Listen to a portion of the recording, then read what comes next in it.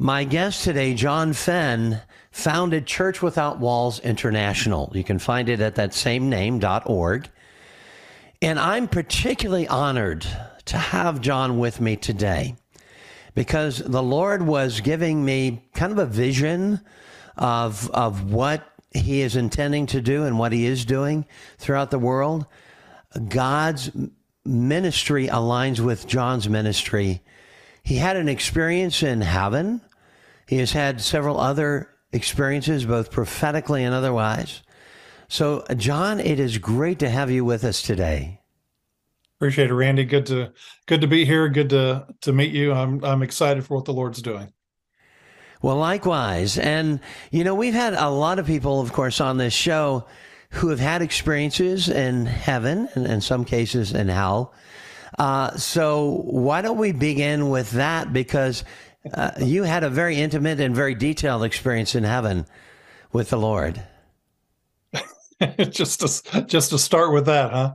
Well, I know we're deep diving into that. We'll start with wherever you want to go, John. But where you are in your walk today with Church Without Walls International is where the Lord is moving in terms of small groups throughout the world. But let's start there then. What precipitated your ministry and your life? We can go back to I know with your family life and your father, there were some dynamics in that relationship. So wherever you would like to start, let's go there. Well, I think people need to know that for me, my life has always sought balance between the Word and the Spirit. And, I'll just say this, that when I visited heaven, it wasn't because of a car crash or an illness or anything like that. The Lord took me there, told me that he was going to let me see some of heaven. But it's part of the ongoing walk with the Lord that I have. When I was 16, the Father actually he called me to be a seer. And for brevity's sake, I'll just say it this way, that I didn't know what a seer was. I knew that it was the Old Testament word for prophet before the word prophet came into popularity and use. I knew that there are examples in the Old Testament, like in 2 Kings 6, where Elisha saw the army that was surrounding them, but he also saw, almost like an overlay, the heavenly army, the angelic army that was around him. And so that's how it is with me, Randy, so often is when the Lord comes and visits me, or I see in the angelic realm, oftentimes my eyes are wide open, but I also see like an overlay, like a parallel universe. It's just, I also see the angels, I also see the Lord, etc. For me, the CWOWI.org, our website, it's a house church network, and it's relationship based. And I would say that some of the experiences I've had with the Lord led me directly to seek a relationship based faith rather than a building based faith. But that said, going forward to your question about heaven, the Lord early on, let me say it this way. I grew up believing the book of Acts is normal Christianity. Even though I was raised Episcopalian or Anglican, I didn't really have any born again church instruction. So when I read the book of Acts, the 30 years that are covered there, I thought that was normal Christianity. And what we see there are people having experiences with angels. We see Paul seeing the Lord, a man named Ananias seeing the Lord. You have people raised from the dead, the sick healed, demons cast out, the whole spectrum. And I just thought this is normal Christianity. So it should be normal to have these things happen in my life. And as a teenager, I'm born again, I'm spirit filled, I'm just learning. And so nobody told me otherwise. And so, but I didn't really see the Lord or anything until I was 28 years old. That was April of 1986 was the first time the Lord appeared to me. And then he began a series of teaching me different things. He would come and visit me over the next, especially 3 or 4 years, saying, I want to teach you about angels and demons. I want to teach you about how I start and shut down churches. Later on, some of the teachings were things like, I want to teach you about worship. I want to teach you about holiness. So when I went to heaven, when the Lord gave me that tour of heaven, it was part of the succession of visitations that I'd been having for 3 or 4 years. And like I said, that first time I saw the Lord was April of 1986. So that was years ago, and he still visits me, several times a year, 3 or 4 times a year usually. And that sounds unusual. I know what it sounds like. I don't seek it. I don't want it. It's just when you really have in your heart, this is normal Christianity, you're not surprised when people get healed or when prayers get answered, or if you happen to see an angel or the Lord. It's not something to be sought after. It's just something that happens because you have this mind frame that this is normal Christianity. If it doesn't look like the book of Acts, it's abnormal Christianity, as far as I'm concerned. And that's one of the things that led me to house church, because the early church for the first 300 years met in homes. The apostles were doing church in the home, and they were writing letters to people meeting in the home. And you can imagine my horror after 25 years in the auditorium system, how when I realized that, I realized I had lifted verses out of context and tried to make them fit in an auditorium where they were never intended to fit. But anyway, when the Lord was dealing with me about different things, this was, again, a succession of teachings and stuff like that, and he would appear to me. He told me, he said, I'm going to allow you to see some of heaven. And Randy, we've got 3 boys, and the oldest of which had the umbilical cord around his neck in a slip knot and was delivered by emergency C-section. So he is the happiest, most outgoing, friendly guy you'd ever meet, but he's mentally about 4 or 5 years old because of lack of oxygen. And so when the Lord said, I'm going to let you see heaven, the first thing I said to him is, are you sure it's going to be a round trip? Because I had a wife and 3 boys, and one of them handicapped, and I wanted a round trip ticket to heaven. I didn't want a one-way ticket. And I actually backed off of that until I received assurances from the Father that it was round trip. And finally, after about 3 weeks, he said, no, he said, you'll be back. This is just a short visitation. And so I was praying in our church. I was pastor of a small country church, praying one afternoon. I had my hands up. I was kneeling down up front in the sanctuary there. My eyes were open, and I saw my hand, of course, but suddenly I saw my angel's hand in the middle of the air, his forearm in the middle of the air. And I heard him say, just to my left, take my hand. And when I did that, I watched my spirit man's arm and hand come up out of my arm, just bending at the elbow, just coming up out of my physical arm, grabbing his hand, and just like being pulled out of my body. Suddenly we were flying, what felt like flying through space. And I looked around. I was looking. I was amazed, actually, because I thought it would be kind of like Star Wars, where you've got these streaks of light, just going by. And the distances are so vast. It was like, am I in space? Or is this a different dimension? Your mind kind of goes through these things. And when I finally had the presence of mind to turn around, I tried to find the Earth. I looked around and I couldn't find the Earth, the sun, our solar system. It was all just stars all over the place, more than you could ever imagine. But the distances were so vast that I always thought, you'd get closer the more you went, but that wasn't the case. And suddenly I felt we were deaccelerating. And, I'm holding on to his hand, and I'd been looking kind of over my shoulder. So I looked back as I felt this deacceleration. And there above us was this kind of towards the corner of this huge walled city, 20 stories tall, probably 20 stories tall, pure light. The corners were kind of rounded. And then I could see the wall went this way and went that way. I couldn't tell how far it was. I didn't really care. I was just taken back by this about 20 stories tall, huge blocks on the wall. It was pure light. It was pure light. But I found that when I looked into the light, it didn't hurt my eyes. When I looked into the light, Randy, it was, you could see the colors in there. You could see the colors of the building, and the stones that it was built with had embedded precious stones and semi-precious stones. And I'm not talking about the size of a woman's, engagement ring. I mean 4 and 5 feet long, 1 and 2 meters long, almost like extruded sapphires and rubies and just different colors. And vaguely in the back of my mind, I remembered somewhere in the book of Revelation, it said that the walls of the New Jerusalem are founded upon the lives of the 12 apostles. And but we kept going, so I didn't dwell on that. I just noticed it.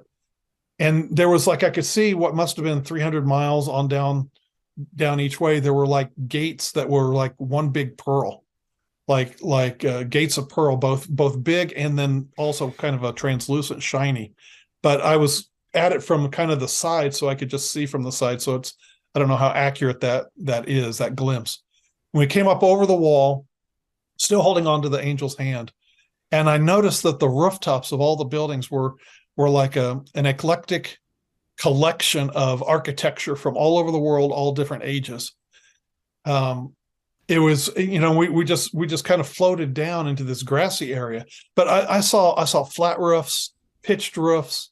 I saw like an onion dome, like some of the churches in Eastern Europe have, kind of that bulb at the top. And there were boulevards. There were like you see in Philadelphia or New York, where you see homes all in a row sharing like the same identical steps up to them. There were rows like that. I had already known, I've been in the Word enough. I already knew that when Jesus said in John chapter 14, "In my Father's house are many mansions," I already knew the history. I learned that back in 1979 or 80, that the word mansion is not in the Greek. It's the same. It means abode, a place to live. That same Greek word is used in verse 23, where Jesus said, "If you believe on me, my Father and I will come and make our abode with you." So what Jesus literally said, "In my Father's house, there are many places to live." Mm-hmm. It's not even grammatically possible to have, "In my Father's house, there are mansions." How do you fit mansions inside of a house? It's not even grammatically sensible. So, by the way, historically, from what I've read and understood, is the translators of the King James Version inserted mansion because they didn't want King James to be offended, to think that when he got to heaven, he just had an abode. So they inserted the word mansion. So it's become tradition ever since. But I saw houses of all kinds. And without jumping ahead, we landed there in the grass. And the amazing thing was that, where we were, there was like a wall on my right with houses. And then to the left where we actually landed, where it was just all open. And I could see for miles, grassy, green, rolling trees, big clump of trees, and almost like a forest to my left going out. And the thing was that I thought about a tree, and it had to be about a half a mile, kilometer away. And I looked at the leaves, and I found that just at the speed of thought, if I wanted to look at the detail of the leaf, I got down to the leaf level, then to the cellular level, then to the atomic level. My eyes were as good as they needed to be. And the distance did not matter, which was amazing to me. And I became aware that every different plant had a different frequency, I guess, for the lack of a better word, a humming that was going on. It wasn't like elevator music. It wasn't like that at all. It was just this kind of awareness that on a molecular level, there was this sound being generated. But if I gave myself to it, I could hear all of it together like an orchestra, like a humming worship to the Lord. And the minute I turned my attention away, I didn't notice it. It was silent. It wasn't like it was just an area of huge sound. But there was what appeared to be I assume it's a tributary of the River of Life, part of the River of Life. It appeared to be about 50 feet across, which would be, what would that be? 20, almost 15, 20 meters across. It was making its own waves. I mean, literally it was running down, but it was like curling up like a wave at a beach or something. There were waves that were curling. When I looked at it, I giggled, because the waves, there was just such laughter and such joy, and I would look at it and I would go like, I mean, I was giggling like a little schoolgirl, just and then I'd look away just to like, okay, settle down, settle. But there was such joy in that. It was almost effervescent. It was just amazing. And then on the other side there was this rustle through the grass, and suddenly I could see just the top of an animal. And then right on the edge appeared our golden retriever, Abby, who had been hit and killed by a school bus one day. And there was also my little pet monkey, Tilly, that I had when I was 14 years old. Mm-hmm. And they jumped with one leap across that 50 feet, that, 20 meters, 15, 20 meters. They jumped across that with just one jump across. And Abby sat down at my feet and looked up at me, and she had her tongue hanging out, not because she was hot, but just because she was a golden retriever. It was that kind of a thing. And Tilly was on her back. Tilly was a squirrel monkey. I'll explain that. Squirrel monkeys are, not very big, and they don't have a prehensile tail. They're from South America. They've got a cute little face. After my dad had left our family, I was devastated. And somehow taking care of a monkey hit me that I wanted to do that. And I think my mom recognized, perhaps intuitively, that her 14-year-old oldest son was hurting. And I took care of that monkey, and she lived for about a year, and she died on my lap on the way to the veterinarian. She was my buddy. She was potty trained to her cage. We went outside. She had a harness. It was devastating when she died. I was just 15, just the summer I turned 15. And what's interesting is 2 years later, year and a half later, when I was born again, I went to where I had buried Tilly. And the word clone was not in the vocabulary back then, 1975, 1974, 75. And so, but I said, Father, Tilly was a real gift from you and brought healing. Could you arrange to make her in heaven?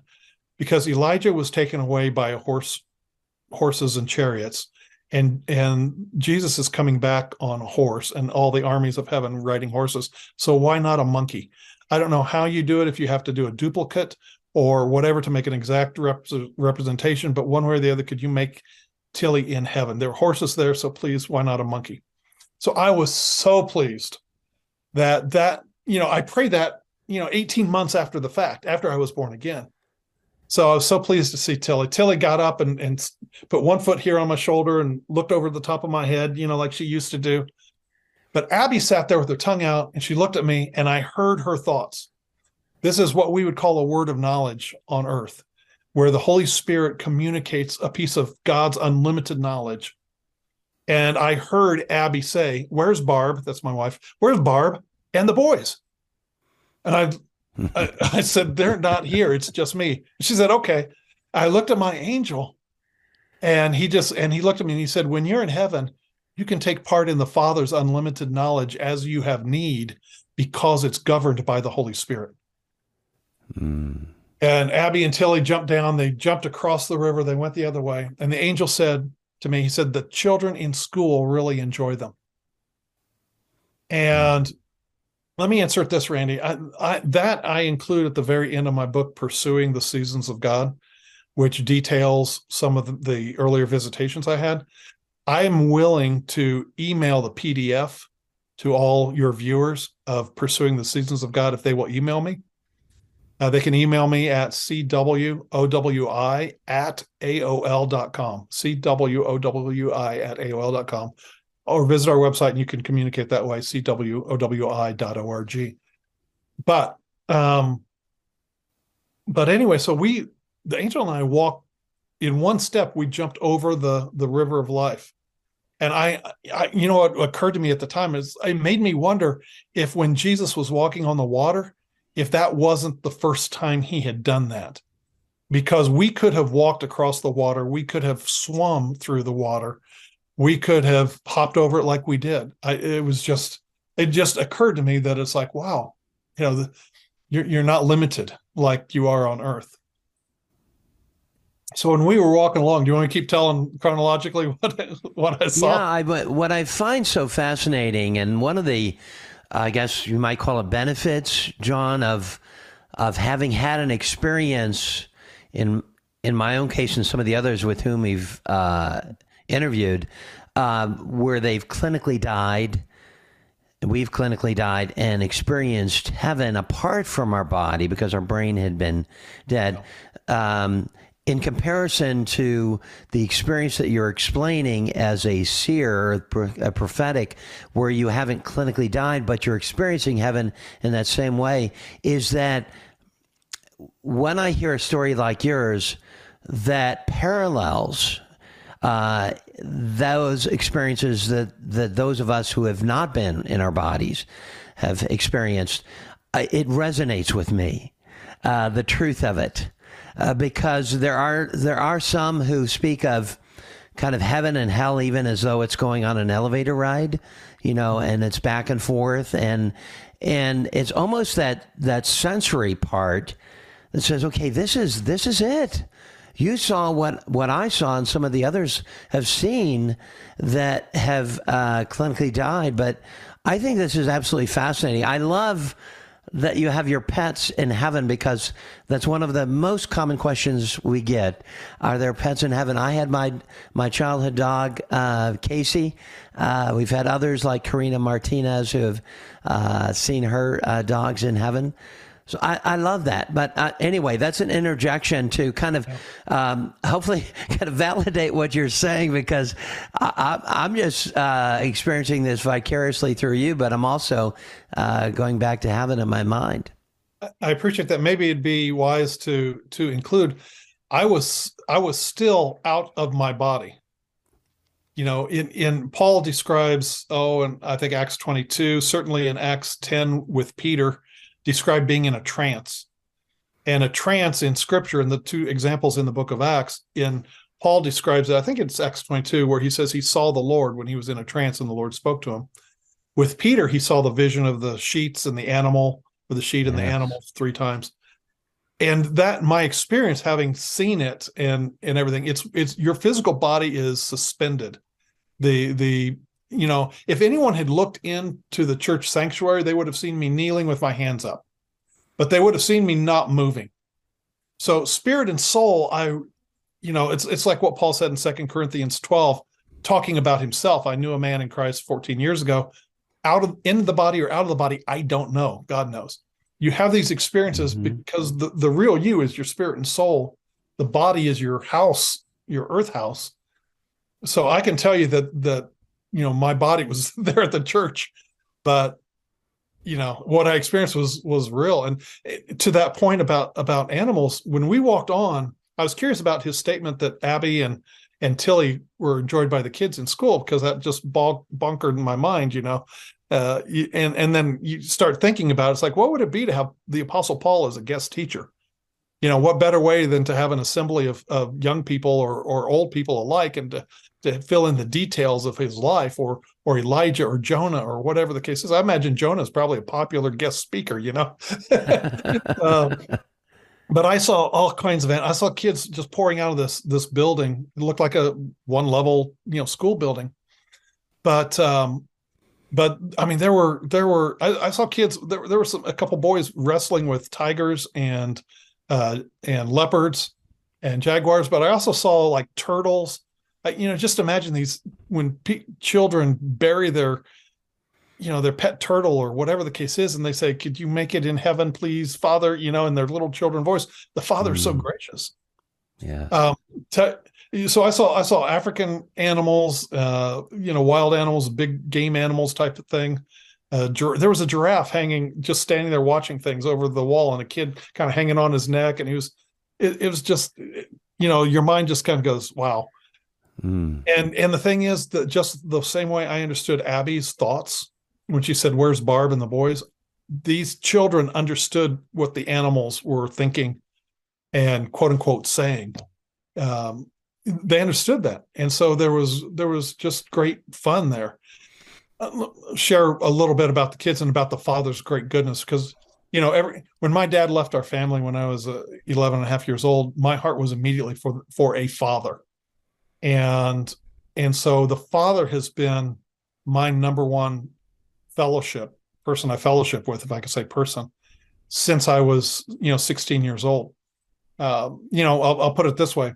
When Jesus said in John 14:6 that I am the way, the truth, and the life, no one comes to the Father but by me. What he indicated is Jesus is the way, but the Father is our destination. And if Christians are stuck on Jesus only, without a relationship also with their Father, then they're going to be incomplete and unfulfilled in their walk.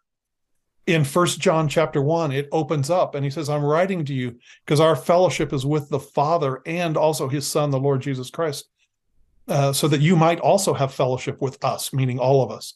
So we should be fellowshipping with the Father and with the Lord. And so that's always been my heart. So I have a soft spot for looking at the tenderness of the Father God and his kindness and consideration to every one of us. So there were two girls that were playing.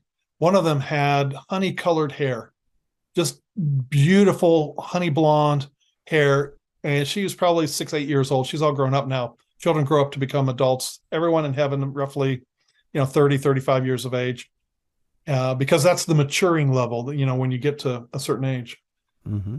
But anyway, I was looking at these two girls because this one girl's hair was just gorgeous, just shone. It was just beautiful. And her little friend, who was probably a couple years younger than her. And my angel said, these two girls died of cancer in Houston, Texas. And at that point, they knew by the Spirit that we was talking about them, and they came over with a boy also who was from India. And they came over, and while they were doing that, the angel told me, he said, that girl with the hair lost all of her. He said, when she was growing up, her hair was her most precious possession. She loved her thick, shiny hair. And it meant everything to her. But when she went through treatment, she lost all her hair. He said, but she put out on a brave face and she told anyone it didn't matter. But your father, and it's the way he put it, your father knew her heart, that it really did matter. So when she got to heaven, he made sure she had luxurious, beautiful hair once again, and even more so. And so when she came over, she explained that she had been a Christian and relayed everything that the angel had said, that it was accurate. The girl next to her said, I was not a Christian. I didn't know the Lord. She said, but people would come by and read Bible stories. And she said, just one day I just said, that's who I want. That's who I believed. Yes, it's Jesus. And so she ended up in heaven as well. The boy, that. Yeah, the boy from India was different. He'd appeared to be about 12 years old. And he told me, he said, I came from a very poor family and there wasn't enough money to raise me from one of the lower castes. And he said, so I had to leave the family for the sake of my brothers and sisters. And he said, I lived off the street. He said, I sniffed glue or paint or anything I could find to dull the hunger pains in my belly. He said, I stole food. I ate out of the trash. He said I had no hope. I was in despair. I was just trying to survive. And he said, one day I looked out between some buildings to the end of through an alley, through a street. And he said there was a field on the other side. And there were flowers and butterflies and birds. It was so alive compared to my life living on the street. And he said, I had heard of Jesus as one of the gods, but I didn't give it another thought. And he said, but when I looked at that, I said, some God had to create that beauty, had to create that grass and the butterflies and the birds and everything. He said, I said within myself, I want to know that creator. Mm. And he said, a few months later, he died. And he said, I found the creator's name is Jesus. Mm. And it just touched my heart, Wow. But anyway, that's amazing. It's amazing, in Psalms, he gives us the desires of our heart, and that's manifested to the fullest in heaven. These are vignettes you're seeing in heaven of people that are there at that time that are very striking, that that which the world robs us of is completed to the fullest and to the nth degree in heaven. Yeah. Yeah. And, we're talking about houses. I could, well, there's some stuff that was really touching. Maybe I should go there first. And this would, especially for those who have ever had a miscarriage or abortion. The angel and I walked to this area where I saw row after row of angels, and angels look like men, young men, very innocent as a toddler, yet they're adults. But there were these angels that were lined up almost shoulder to shoulder, and like soldiers, just rank and file, as far back, as you could see, just over and back, just millions of them, I'm sure. And they were each holding, they each were holding their hands like this, like in American football, you put your hand kind of over your belly. A running back would put their hands like this to receive a football. And hovering between their hands was kind of a sphere of light, not like a football shaped, but not exactly a ball, just kind of oblong, but changing shape to a degree. And it was misty, like white mist and fog on the outside, and it got more dense to the inside. And they were just all over the place, just shoulder to shoulder, about so far apart, shoulder to shoulder. And I was thinking, okay, what am I seeing? And I saw the one on the corner closest to me, and I just thought, Father, I'd sure like to know what these guys are holding. And just like that, suddenly the Father opened the eyes of my understanding, and I could look through that white misty fog, and I saw a baby growing like it was in a womb, just as if it was an X-ray or an MRI or something like that. I saw baby developing in the womb. I have no explanation for that, other than I suddenly looked to my angel, and he said this. He said, "This is where all the miscarried and aborted babies go, and in the ages to come, they will grow up and fulfill their destinies." And I just thought how no baby is lost. No baby is forgotten and gone, and just no baby just disappears. From there, we walked onto an area that I could only describe as a nursery, almost a daycare. And there were angels and there were people taking care of babies. And there was a wall that was about 3 meters, 10 foot tall. And then there was a flooring that went out at least that same distance. No roof, no other wall, just a back wall and a wall out. On this area here, on the flooring, there were playpens and tables and just an area for children. And there were a combination of angels and people. And out in front of this area, there was a huge grassy area. I mean, huge. It was just grassy. And there were there were people and little toddlers and babies out in the grass playing. And my angel said, I noticed that there were angels and people. And he said, this is the first time I heard it. This 2 times I heard it in heaven.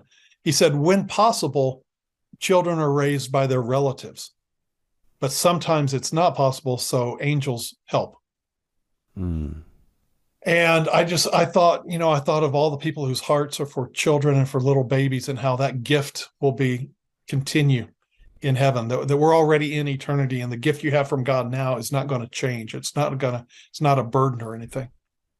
And here's the striking part. When we were walking along there appeared a rustle in the grass, a stirring. And imagine there's somebody beneath ground level, but they're on a ramp or an escalator going up.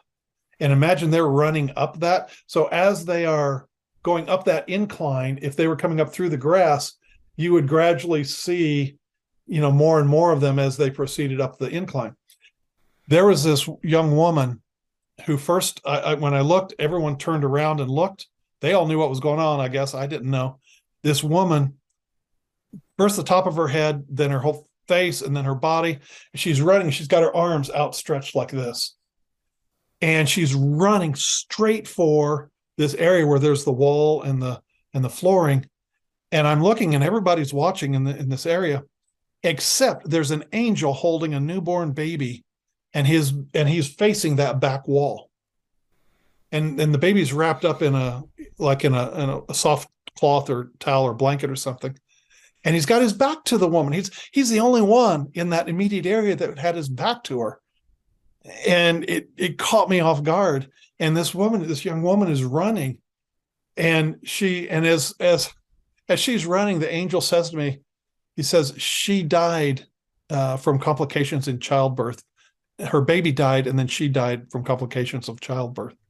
And she came, and that angel, it's hard to say, it gets me every time. The angel turned around just as she was coming up with her arms outstretched. The angel turned around and just went like this and gave her her baby. And she took that baby, and she held it in her arms, and she just spun around and around. She was so thrilled. And I thought on earth, they're mourning the loss of this baby and this young mother. But in heaven, it's a reunion. And I don't know her bio. I don't know where she came from. I don't know what happened. I just know the baby died, and then she died or from complications there with childbirth. And that was just an amazing thing of the goodness of our Heavenly Father. Yeah, and that correlates with a couple of other stories we've heard from. Well, one is from yours truly. Won't get into the details, but also Jim Woodford saw the nursery. So there are a handful of us, including yourself, obviously, who have seen these tender moments with the unborn and with children who have died at an early age. And it just confirms the generosity and the love and the tenderheartedness of our Lord. Yeah. I purposely don't read or listen to other people's stories because I don't want to mess with the purity of what I experienced. And what I experienced is also very personal. It took me some years to share it more. It's, my heart is all about our house church network, about teaching the balance of the word. I do a weekly short teaching on YouTube under the Super House Church channel. That's my heart. These experiences are like icing on the cake. They confirm the faith. Christianity has to be supernatural, or it's just a philosophy. Yes. If your viewers aren't experiencing the real touch from the Lord, if they're having church experience instead of a God experience, if they experience the Word and the Spirit together, that's the way it should be. If they've got all the Word, they're going to be as dry as toast. If they have all the Spirit, they'll be as flaky as breakfast cereal, fruits, nuts, and flakes. But it's the combination and the balance of the Word and the Spirit together. And Christianity has to be supernatural for it to be Christianity. We believe and know that our Lord was risen from the dead. That's supernatural. Amen. And so these should not. We have to go by the validation in our spirit, like you say, it resonates because the Holy Spirit is bearing witness with people saying this is true, and your head is going tilt, but in your spirit you're saying this is true. It resonates. There's something right about this. Yes. We were talking about homes and everything, and if I could go on, Please. let me explain this. We were walking along, and there, let me tell you something else. Well, I'll finish this. Walking along, and there was this, what appeared to be a simple American style 2-story Victorian home with a wraparound front porch, but it was small. It wasn't big and sprawling. It was just a small, probably 2-bedroom type of home. It had a front porch to it, and it was cute. It was a cute little house. And there was a path and a kind of a road, almost road width at least, through the grass to the back. And I could see what appeared to be like a mud hut in the back. And so we just veered off, and I went back there, and there was an adobe brick. That's how I describe it, a mud brick home, very primitive in the back. And I said, hello. And there was a woman that came out. And I said, I'm surprised. Do you live in the house up front?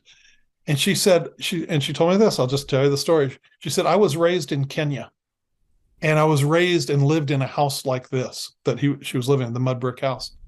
She said, but in my heart, she said, I had seen pictures of those American homes with the porch and with the pretty windows. And she said, I always wanted one of those. She said, and when I came to heaven, the Father had given me one of those, but he also gave me the home that I was familiar with and comfortable in as well. So she said, sometimes I'm back here because it's familiar and familiar with my family, but I also go to my other home, and sometimes I'll sit on the porch and watch people pass by and visit. That was incredible. One of the other things earlier on, when I described a forest to my left when we first landed, there were a group of people that came out of that forest, and they were clearly headed to, I just knew that they were headed to the throne. And I could see an area off in the distance that was, the skies are pastel color, but there was more intense white light off to the distance in that direction. I could tell this group of people were headed, and I just intuitively or somehow knew by the Spirit that they were headed to the throne. And I said, where did you guys come from? You just came out of the forest. And they said, we lived in tree houses on the earth, and we live in tree houses now. That's what we're comfortable with, and that's what we enjoy. And it wasn't until, I kept quiet about that part of it for years, and it wasn't until later I did some research. It was with, the advent of the internet, suddenly libraries all over the world open up to your fingertips. And I found that there was a tribe in like New Guinea or someplace that lives in tree houses. And I just thought that's probably where they came from. And somehow they'd heard the gospel. They worshiped the Lord, and so the first thing I saw was that people have what is familiar with them. It's just a continuation. Yeah. I was going to say about disputes too, and arguments. There are people out there who believe kind of a theology that unless your slate is completely clean when you draw your last breath, that you won't get to heaven. And I think that's kind of unrealistic to think that every Christian who dies is going to be all, sweet and have warm and fuzzy feelings about everybody in their life and every experience they ever had. And Paul did, in fact, deal with some of the ill feelings and biases and strifes and divisions that Christians get into. He dealt with it in 1 Corinthians 3 when people were making divisions, and Paul said these are wood, hay, and stubble. And in 1 Corinthians 3 through verse 15, by the time he gets to verse 15, he says, if you don't deal with this envy and strife and division, he said, when you get to heaven, it's going to be like wood, hay, and stubble, and it will be burned up before the Lord. You yourself will be saved, but it'll be like having come through a fire. In other words, we have to deal with the issues of this life, and we do our best to go with a clean slate. But my point is that there are issues that we just can't get resolved while we're on the earth. One of the things I saw in heaven was a man talking to his son. This was an adult man and an adult son. And it was somebody that I actually happened to know. I had met once or twice, had been part of our network of house churches, and he died suddenly of a heart attack. And the father and the son were walking away from where I was, and they were talking about something. And I asked my angel, said, so what are they talking about? And he said, well, it's none of your business. But I can tell you it had to do with when, and he named my friend, when he left the house at age 17 because of a fight with his dad. And he said they're talking about it and reconciling. And that was all the detail he would provide. I don't know the details of what led up to that. I don't know what kind of a son he had been up to that age 17. But here they were in heaven talking through that. And the beauty of it is that there is no devil. And because the Holy Spirit is guiding our thoughts, there is no possibility for misunderstanding at all. Every intention of every word is perfectly communicated to the other person receiving it by the Holy Spirit, so that you don't have all the misunderstandings that we have, in friendships, in marriage, in siblings, in workplaces. And it's like, well, I didn't mean that. Well, that's what you said. Well, in heaven, the Holy Spirit communicates exactly what you mean. There's no devil. You're not dealing with the flesh from that standpoint, and you're able to objectively deal with things. And so when they were talking, and I saw that they were walking towards this area where there were like several different rectangular homes, just very simple, almost like concrete block, just homes kind of around a circle area. And I said, where is that? What is that? And he said, that's their home. That's where the main part of their family lives. And I had known the man on earth, like I said, and I had known that his family had homesteaded a ranch, and that he and his generation had to sell the ranch. And I said, that looks like a ranch setting or something. I said, how big is it? And the angel said, you'd think of it as about 1,000 acres. And I realized, Randy, that heaven is larger on the inside than it is on the outside. That when Jesus said the kingdom of heaven is like a grain of mustard seed, and he talked about that in Mark chapter 4, how it's planted among the smallest of seeds, but it grows up and becomes a huge plant, and even birds build their nests in it. That heaven is larger on the inside than it is on the outside. And the way I could describe it, it's counterintuitive. The way I could describe it is you and I and every one of our listeners here and viewers of your show are bigger on the inside than they are on the outside. They have dreams, they have visions, they have hopes, they have expectations that are far larger than what their life currently reflects. And that is because heaven is larger on the inside than it is on the outside. And so without getting into quantum physics, it's somehow like, even though heaven is kind of described as 1,500 miles by 1,500 miles by 1,500 miles, kind of a square or cube or something like that, it's actually much larger. All the dimensions within the Father are there, and everybody down through ages and time coexist perfectly well in the same space. It's larger on the inside. And that my encouragement to everybody watching, right now, is that you are larger on the inside than you are on the outside. There was a couple in our church, Randy, that it was one of those couples where when we'd have a guest speaker in our church, he would ask this couple to stand up and prophesy over them. And we had some notable speakers over the years, and they'd always pick either the husband or the wife or both of them out. Well, what happened was unfaithfulness entered into the marriage, and they ended up divorced. So during a visitation with the Lord, and he was teaching me about how things happen and come to pass, kind of behind the scenes. And I said, well, what about this couple? I named them. I said, those words were valid. I knew that they were real words from you about their destiny, about their call, but now they're divorced, and those words will never come to pass. But Isaiah 55 says your word will not return to you void without first accomplishing, what it was set out to. And he looked at me and he said, some words given in this age will not be fulfilled until the next. And I said, I need chapter and verse on that.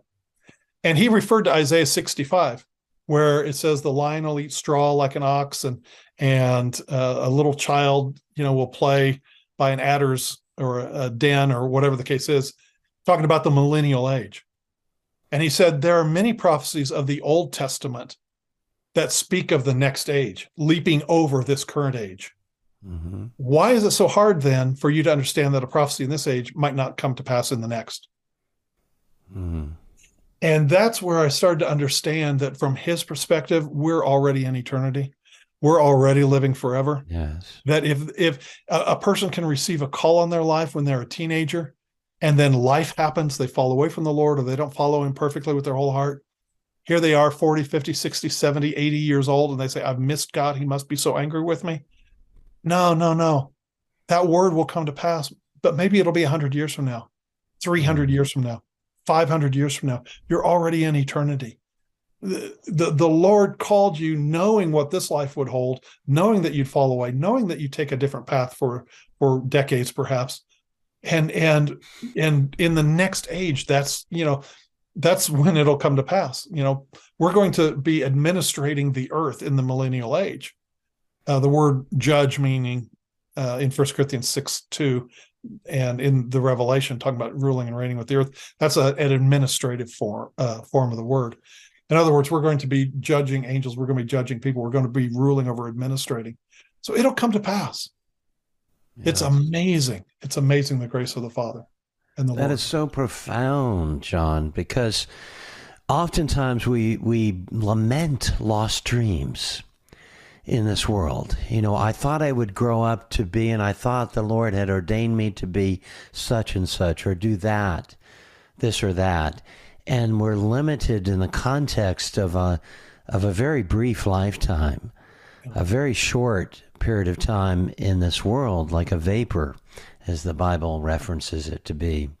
And yet, what you're saying is the context of time from our perspective here on earth is the lifespan of a person.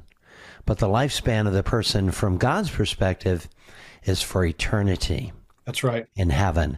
And that's completely different. That's a break of every paradigm that we conceive in the limitation of our thoughts in the context of the here and now versus eternity.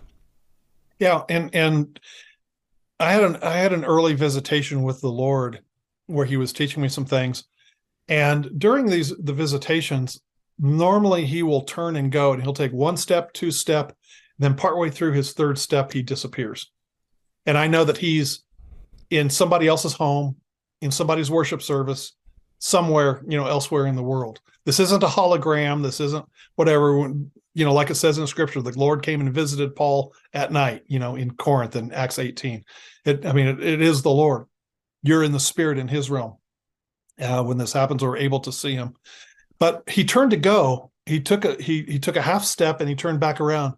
And then he looked at me and he said, people get saved for Ephesians 2:6.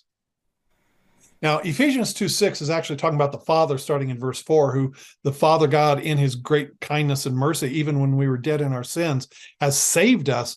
And then verse 6 says, has made us sit in the heavenly places with him in Christ Jesus. And so I knew verse 6, and I said, what do you mean? People get saved for verse 6. And he said, verse 6 represents your righteousness in me, your place in me, your authority in me. And he said, people get saved because of a tragedy in their life, or the Father draws them because they're seekers of truth, or some other reason they come to me.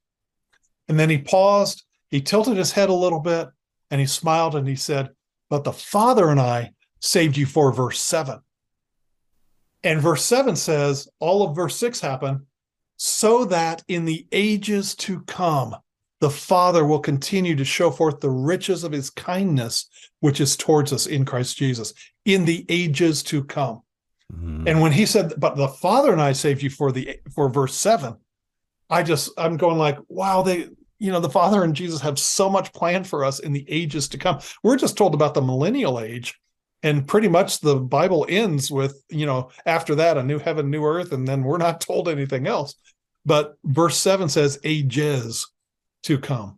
And the Father's still going to show us the riches of his kindness towards us. It's just mind-boggling. And that perspective, that eternal perspective in heaven being a continuation of our life on earth, many people feel that, they've been called into a ministry, and that ministry doesn't happen. It doesn't come to fruition. They're caught doing a job. Maybe it's what they consider more of a menial type of work. But what you're talking about, John, is the continuation of that into heaven, to the fulfillment. But speak, if you will, to the minutia of things in this world. Colossians 3:23, whatever we do it as unto the Lord, and it continues into heaven. So some people right now are watching, for example, and they're thinking, I wish I was in ministry. I wish I could do what John and Randy do and full time, and I could really be of service to God if I was really doing it full time, but I have to pay the bills. And speak, if you will, to to that perspective of like 90%, whatever odd percent of the population, which would love to be full service to God, and they're thinking the limitation that they aren't really serving God in their job, in their home life, or whatever it happens to be. Good question. I had a time frame of about 3 months where the Father would talk to me about how he expresses himself in the motivations he has and his emotions and how they're expressed. And during those 3 months, I also had a couple of visitations with the Lord where he started talking to me about the gifts and our call on our lives, so that I had the combination of how the Father and the Son together, minister. And part of that was the renewing of my mind. And I'll say it this way. I'm going to start with this. We are told in Colossians 1, 26, 27, that Christ is in us, the hope of glory, that we have the mind of Christ. That is the power of God. Christ is his deity. We have the mind of Christ. We're a new creature in Christ. Therefore, like Paul said in 1 Corinthians chapter 6, our bodies are now temples of the Holy Spirit. God doesn't live in a building made with hands. He lives in people. That's the first thing to understand.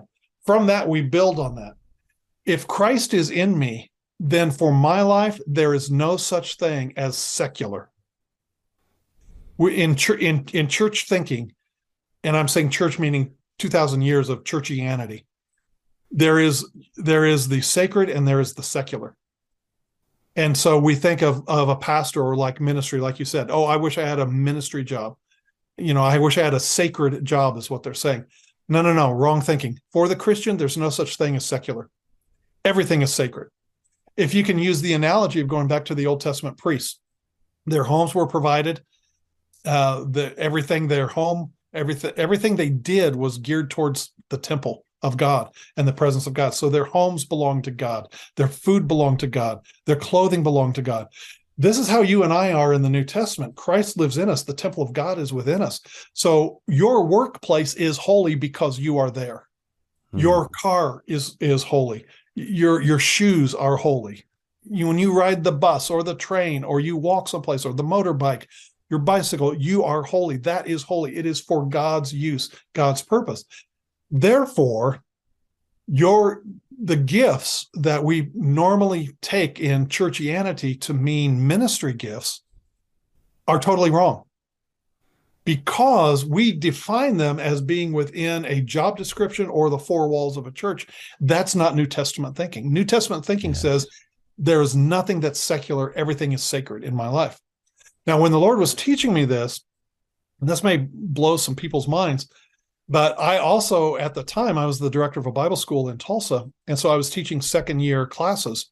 And so during this time frame of this semester with the Father teaching me these things, I was also active teaching in Bible schools. So in this one class, well, let me explain it this way. When the Lord appeared to me to visit me and teach me about these things, he said this. He said, remember, he said, all things were made by me and for me. And he said, the gift of a pastor has different labels. Men put different labels on that gift, but the gift is from me because all things are made by me and for me. And he started explaining to me, and then I'll just take it right to where I took it from him. Then I went within a couple of weeks, I was able to teach this particular class. And I asked the guys, I said, the men and women, I said, how many of you in this class are called to be pastors? Show of hands. And I said, could you tell me what you do for a living? And they were basically middle-level managers. And I said, here's the thing. How many of you, your office, your cubicle, your desk, your station at work is like a busy railway station, that people are coming to you with their problems? People come and go in and out of your office, across your life. More than anybody else in that office, they're pouring their hearts out to you. They're asking you, thinking about what you're doing. They have no problem opening up to you. The same show of hands. I said, folks, you're already a pastor. Stop the label and realize that it's the gift, that in Christ in you, your heart for people, you're serious about your own faith. You want to care for people from birth to death. You want to feed them. That gift of pastor can work in any number of corporate structures. It can work in fast food. It can work in a manufacturing. It can work in a so-called church, a building that is identified as church. But the gift of pastor, and I had one guy was a butcher, and he loved everybody in his behind the glass window in the grocery store there, and he cared about the people. Another guy worked for a telecommunications company, and he'd have people come by and talk to him and just pour their hearts out. So then when the Lord started teaching me these things, he told me this. He said the gift of apostle is often called in the world entrepreneur. Mm. And I said, I need an example of that chapter and verse. And he said in Acts 18, Paul was a tent maker. And I already knew some of the stuff because I taught New Testament survey. And he said, they were involved in manufacturing, in marketing. In Corinth, they had every 2 years, they had Olympian games called the Isthmian Games. It was an isthmus of Corinth right there, a narrow land bridge between the main part of Greece and the what's called the Peloponnesian Peninsula, the large part. Anyway, so I started realizing Paul had to deal with manufacturing, marketing, sales, collecting all the vendors around there so that he could have everything he needed. And he said that's that gift that allowed him to go into strange new cities and start a church and be part evangelist and part teacher and part pastor as an apostle is also the gift that allowed him to set up his tent making shop anywhere he went. And that my mind just started blowing. And so he started talking to me about how the gift of evangelist, he said, the gift that allows somebody that graces somebody with their ability to sell a car or an appliance. He said many of those same people will love to get people saved and will love to evangelize. So anyway, I started show of hands, how many, and then I started going into taking from that teaching. I said, how many people are prophetic here that you feel like prophecy or prophecy motive or prophetic? And show of hands. What do you do for a living? Human resources, law, policy makers, research, actuarials. And I said, the same gift in you that God moves to give you a prophetic word for somebody, a word of wisdom about their future or something that he's called them to, is the same gift that allows you to look a year from now and you can tell where that company is going to be.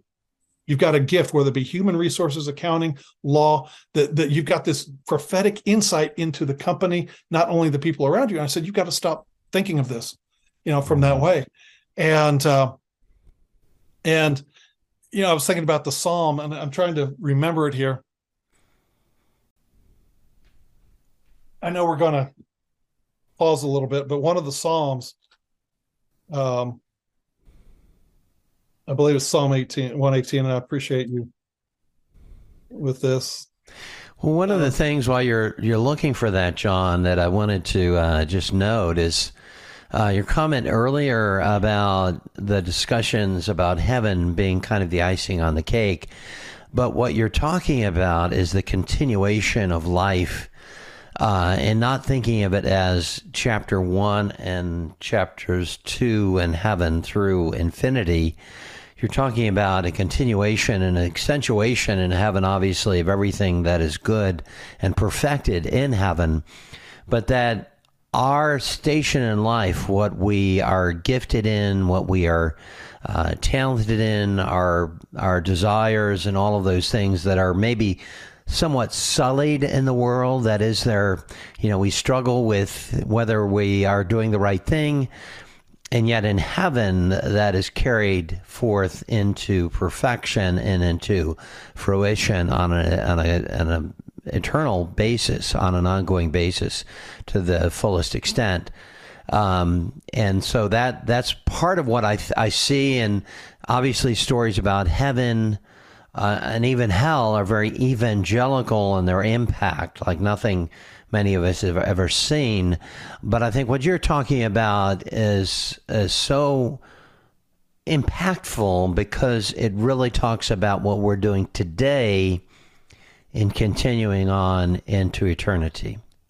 Yes. Where I was going with this and thinking, those are just the fivefold, evangelist, pastor, teacher. And you can look at whatever a person is doing in life and realizing a gift is something that comes very naturally to you.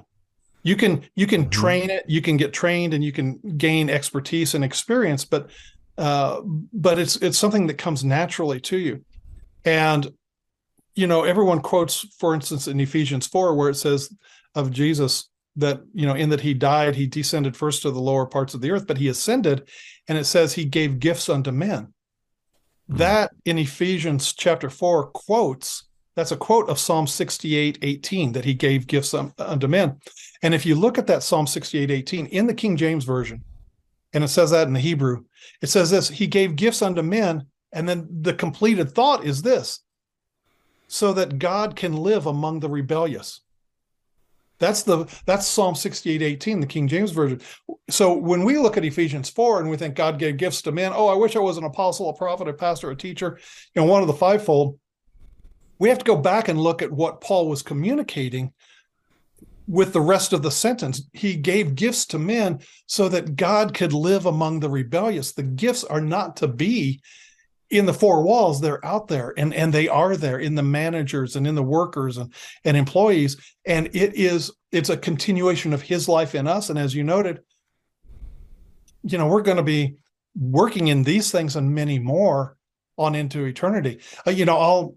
I'll say this, I'm in my 60s. I'll just for truth and transparency, I'm in my 60s. And I thought when I was a teenager, I knew all about myself. I thought I knew all about my gifts and what I had and what kind of abilities I had. But the older I got, the more I discovered different things about me and my personality that I liked, that meant something to me that I didn't know existed. It was like peeling back a rose that's about to bloom. For some people, it might be an onion, but I'm going to use the rose as an example. And I learned, that things from my childhood that really became a part of me, like sailing and boating, being out on the water. I learned, for some strange reason, I'm fascinated by gemstones.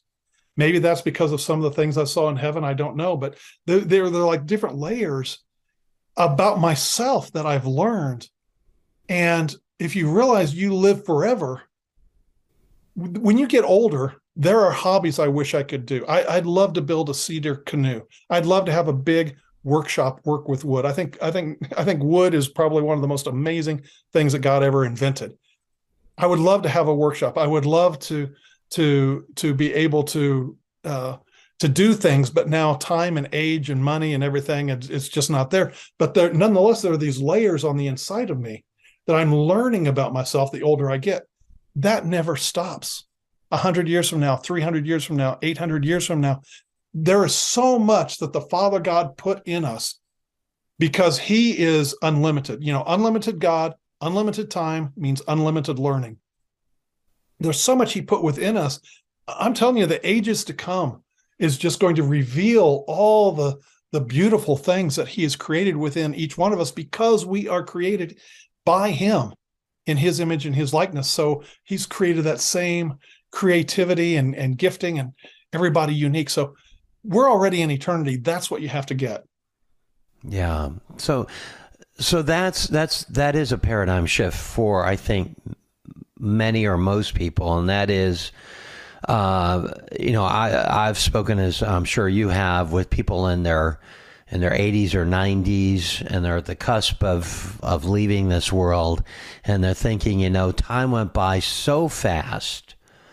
Unlike maybe a 20-year-old or a teenager, when it seems like time is going so slowly, but they look back on their life and toward the end of their life, and they think, if I didn't have enough time, I wasn't able to do the things that I wanted to do, and but that's the wrong perspective, because the next step in that is carrying forth that, so that they can do and will do that which they've intended to do or wanted to do. That's right. And when I was in heaven, there were a lot of older people that I saw, and there's nothing on earth that I could compare it to, of how I knew that a person was older. Because, like I said, everybody appears to be in the 30, 35-year-old range, but there is a look in their eyes and around their eyes that any wisdom or experience they gained in the Lord, or anything in life that they then were teachable and learned of the Lord from that, was somehow reflected on their face, not to make them old looking, but somehow life experience and wisdom is transformed into their appearance, so that they look both 35 or 30 or something like that, 35, but also they look older. And you can tell that. And maybe some of that is by the Holy Spirit, I don't know. But it was clear that when we receive our glorified bodies, that those bodies will reflect that youthfulness, and that and so it's an amazing thing. And when you're in the Spirit too, I want to say this too about heaven, because I have seen the Father, I have been around the throne. A lot of times people will say, well, it says no one can see me and live, Exodus 34. It's funny, the previous chapter, the scripture says that God spoke to Moses face to face like a man speaks to his friend. In the next chapter, Moses says, show me your kabod, your glory, what you're made of. And the Lord says, okay, I'm going to have to hide you in a cleft of a rock and put my hand over your eye, basically. And the difference is being in the Spirit. If you are in the Spirit, then you're not limited to your physical body, so you can see the Father. Yeah. And that's how Moses talked face to face with the Lord, and why, when he was just up on there and in the physical, there was a rock nearby, where a little cleft in the rock where he could be placed. He wasn't in the Spirit, it was just him.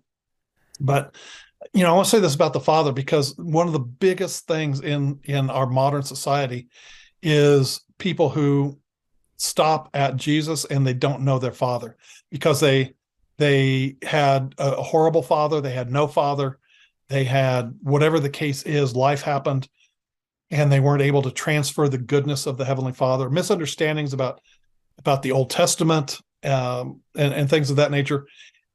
But the Father is seen. If people really read their Bibles, in Revelation chapter 4, the Apostle John sees a door in heaven, and he hears a voice saying, he said, I was in the Spirit, and I saw a door in heaven open, and I heard a voice saying, come up here. And there in Revelation chapter 4, it's the Father's throne. 24 elders, a rainbow around it, clear platform. And it's in chapter 5 that the apostle sees the Lion of the tribe of Judah, the Lamb of God that had been slain. And it says that he came and took the book out of the right hand of him who sat on the throne. So we have the Father in Revelation chapter 4. The Father is seen by Ezekiel in chapter 1, describes the same cherubs, the burning, like balls of fire that carry the Father where he goes. My favorite, of course, there's Daniel chapter 7, where Daniel sees the Ancient of Days, and to whom the Son of Man came to receive a kingdom without end. So the Father is seen. And I want to encourage people, and it's for this, because there are times when a person can be in the Spirit, in the midst of worship, and they feel like, and they will report this, I feel like I was on my Father's lap, and my Heavenly Father was telling me how much he loved me, or I feel like the Lord was embracing me. What I encourage people to let them know is the Father is that active in your life. And there are many of these experiences that are real, that you are in the Spirit to one degree or another, where you can sense your spirit receiving that embrace, being on the Father's lap. You're there worshiping, but in the Spirit somehow it's like you're transported, and you just feel the Father just comforting you, like a father to his son or a father to his daughter. And it changes a person. And these experiences that I've had, that others have had, are not meant to be just tickle your ears. They're meant to change lives and to change the way we think of our life in Christ. And part of that led me to house church and to relationship-based faith. I could tell the story real briefly that when I was a leader in a church of over 10,000 people, the head of the Bible school and different things of that nature, we had a young woman, I say young, she's 41 years old at the time, who was part of the 200-member choir. And she had taken classes in the Bible school with, you're talking 150 to 200 people in a class. That young woman went out one night and put a gun to her head and killed herself. And I thought, in a church of over 10,000 people, how in the world did nobody know her? And how did she not know anybody? And I talk about this a little bit, and I'll mention this too, about my journey from the auditorium to house church, if I could. My book, Return of the First Church. I will, once again, for anybody watching, I will send you by email the PDF of that book. Just email me at cwowi@aol.com, and you can go directly to our website, cwowi.org, and you can find out how to contact us there. But what's happening, Randy, is this awareness that heaven is important to us is so heavy on us. In December of 2019, during the visitation, it was right before COVID was breaking out and everything, and he started talking about the pandemic and stuff. But he said this. He said, the time is coming, and now is, when one's faith will become precious to them, when a person's faith will become precious to them. That is what we are seeing around the world. That there are people who are waking up and saying, "This is for real. That my faith is precious to me, and I need to find others on my same spiritual page." They're not content with just doing church anymore. They are heavenly minded and yet very earthly, practically minded. They are very much aware that Matthew 25 talks about when Jesus returns. In Matthew 25, he says, to those who fed me, clothed me, watered me, took me in, visited me, those are the ones who will inherit the kingdom. I was sick. I was hungry, thirsty, a stranger passing through, sick and in prison, et cetera, et cetera. And that's the body of Christ that he's looking for. It's a very practical body of Christ. He had told me in another visitation, this was about 2010, 2009, he told me, he said this, he said, "You're going to see an underground economy develop in my body." And economy involves more than money, as you know. It's it's resources, talents, the whole thing by which we interact with others. And I said, what do you mean? And he said, you're going to hear of buying and selling, trading and bartering, giving and receiving, or giving and receiving, trading and bartering, buying and selling. And I said, we kind of have that, we take food to a sick friend, or after a funeral, take some food in or something like that. And I asked him for examples, and he said this. He said if you were to walk through Jerusalem after the days of Pentecost, immediately after the days of Pentecost, when the widows were cared for, both Jewish and Gentile believers, he said, if you were to walk through Jerusalem at that time, he said it looked very much like it did in the Gospels. There were still beggars in the street.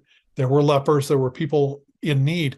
He said this. He said, but if you were a widow in me, your needs were taken care of. And he said many of these widows were taken into homes and became surrogate nannies and aunts and grandmothers. And I said, I need chapter and verse on that. And he said, you've read in 1 Timothy 5 how Paul laid out the conditions for taking a widow into caring for her. And he said that she has to be noted for hospitality and serving the saints. He said they became part of my body. They weren't left on the streets. They were taken in. And that was part of the example of what he was talking about, an underground economy, that there is coming a time where the body of Christ is so connected to one another. With the gifts that we were talking about earlier and the talents, you take kind of an inventory of your gifts and talents in your local house church, or who can fix a car, who can cook, who can do electrical work, et cetera. And you realize, it's what he told me when he told me to do this in November of 2004, when he appeared to me and he said, I want you to start a house church and a house church network.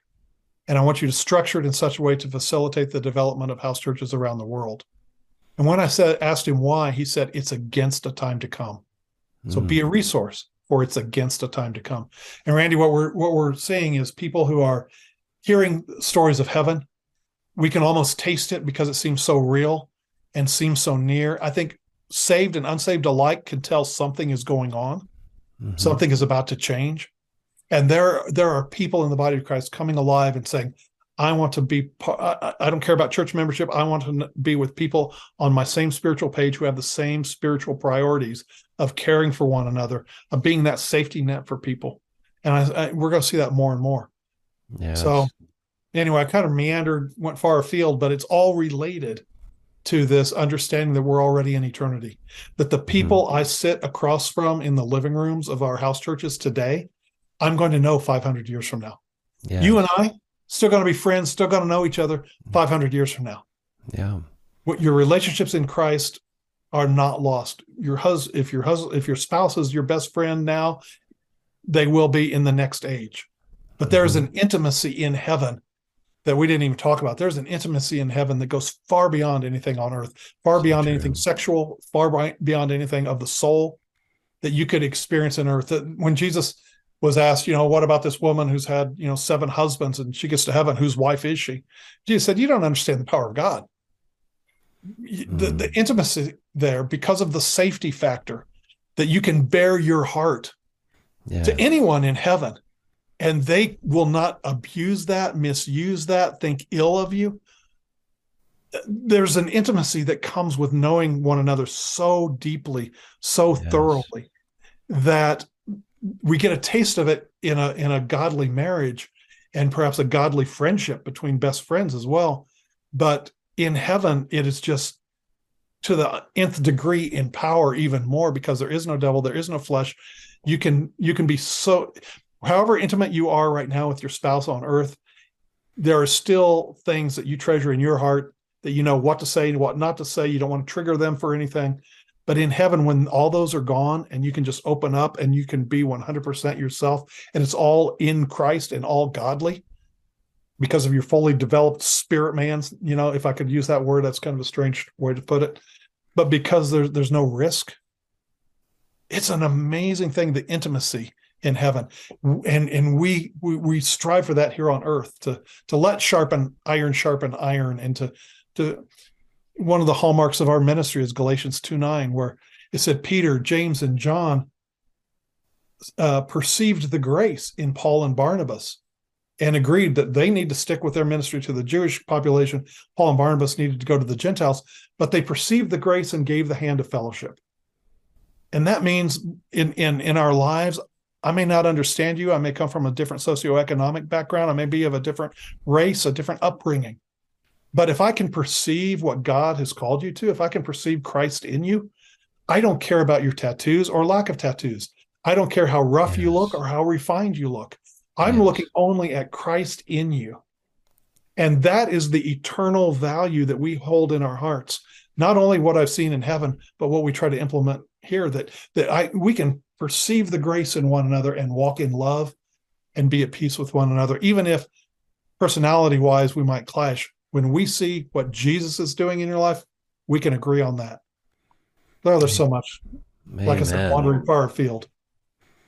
I bear witness to that, my brother, and what I had witnessed in heaven, and everything in heaven that we witness is to be practiced here on earth, albeit with the limitations of our body that we have now, having been released of that in heaven. Still, heaven is the model.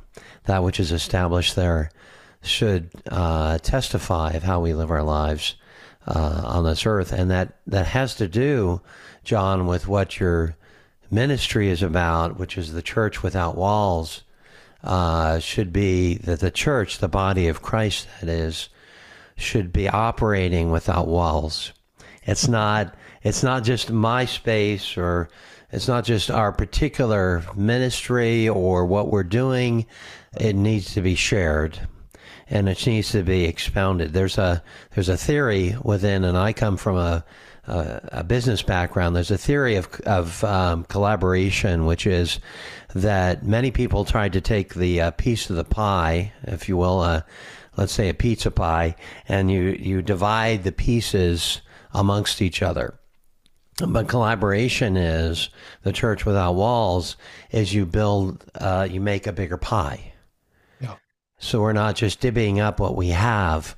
We serve an awesome God Philippians 4:13, through Christ all things are possible, Right. that can expand that pie. And that's what we're doing. We're expanding the pie.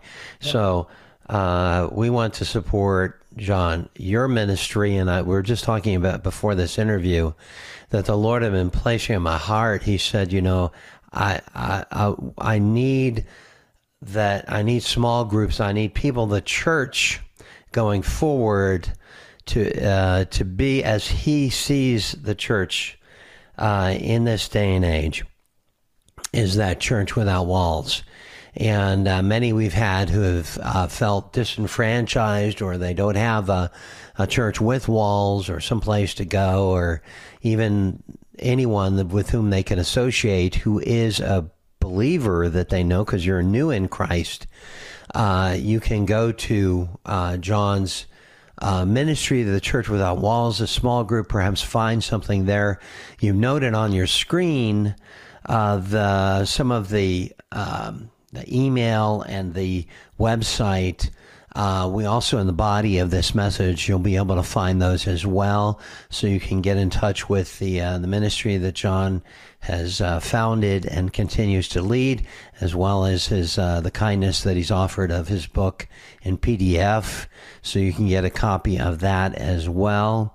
And John, we just look forward to continuing this conversation into eternity with you. There's so much, you know.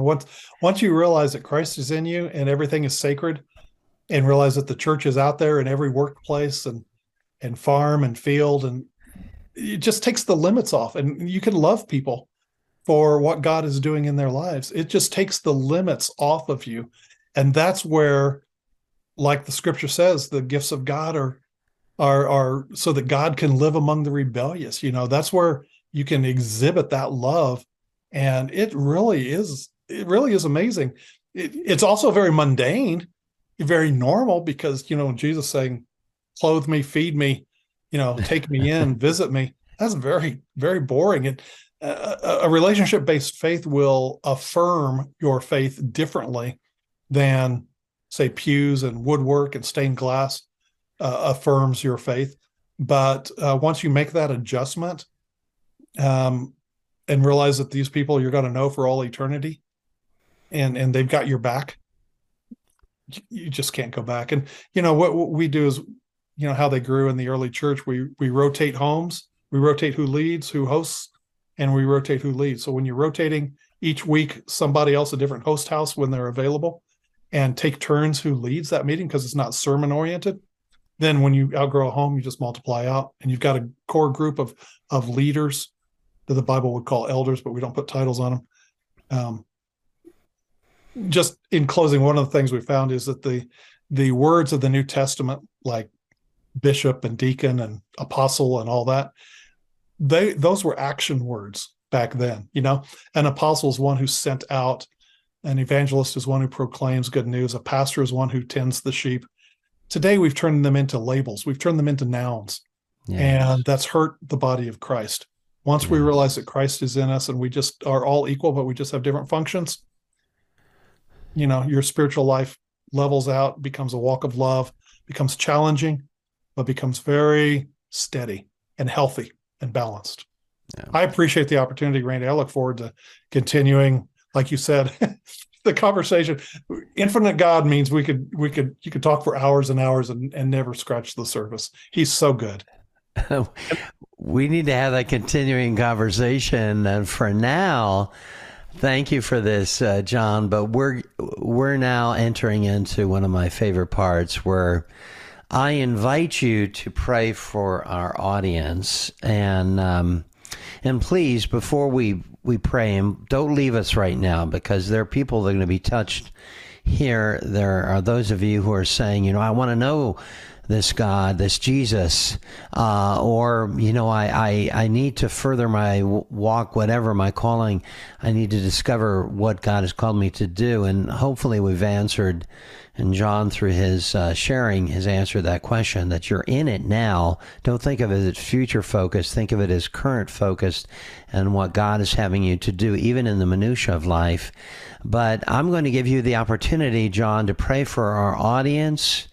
And please don't leave, because there's going to be breakthrough. And even for some of you, salvation, and some of you are going to be directed toward your life, and others are going to be plugged into a fellowship group, because you got to be in a body. I don't care if it's 2 or 3. You've got to be with others. And hopefully, through the sharings and the links that you have seen, you will do that. But John, will you please pray for our audience now in closing? Sure. Hallelujah. Father, you know how I always like to pray. And you too, watching and listening, you can join in. It's Paul's prayer of Ephesians chapter 1, 17 through 19. But Father, I pray for everyone here that you would give them the spirit of wisdom and revelation in the knowledge of you, so they can know the hope of the invitation that you extend towards them. And I thank you for filling us with spiritual wisdom and spiritual knowledge. And maybe you're listening to me and you just happen to come on here. You feel a stirring on the inside, something resonates with you. Yes, Jesus is real. I would say this to if you're listening and watching this, on the inside, you still feel like that kid that could run the 100-yard dash really quick, or the 100-meter dash, or you still feel like that kid that could climb a tree or dunk a basketball, but your body has changed around you, but inside you feel the same. That's proof that you are eternal. Your body has changed around you, but on the inside, you still feel like that kid. That's because your spirit is eternal. So you need to say, Jesus, I believe in you. I'm going to take this step, and I'm going to dedicate, and for some, I'm going to rededicate my life to you. This is bringing me home. I can feel the resonating in my spirit. It just bears witness. It feels right in me. So Jesus, take charge of my life. I don't want to add you to my life. I want to give you my life. And now you have my life to do with it as you please. And so, Father, thank you for rooting us and grounding us in love, so that we can know the full volume of the love of Christ that is beyond knowledge. But let everyone watching and listening to my voice have that revelation of love. Let them see your love, Heavenly Father, like they never have before. Let that revelation just flow and burst in the inside of them. And let, even after we close here, Father, let your presence linger, that they can be drawn to you. Like John 6:44 and 45 says, Father, that you will teach them, and those who are taught of you and hear from you will come to Jesus. So teach your children, teach your people, Father. Thank you for doing that in the name of Jesus. Thank you for that. And I know there's emotional healing. I know there's things that are coming. There's some who are just weeping right now because they're getting to know their Father for the first time. Yeah. And some are reconciling again, but I just sense that in my spirit, that it's like a homecoming for many, that there's just a weeping right there of just joy and peace. So thank you, Father, for that. Thank you, Father. Hallelujah.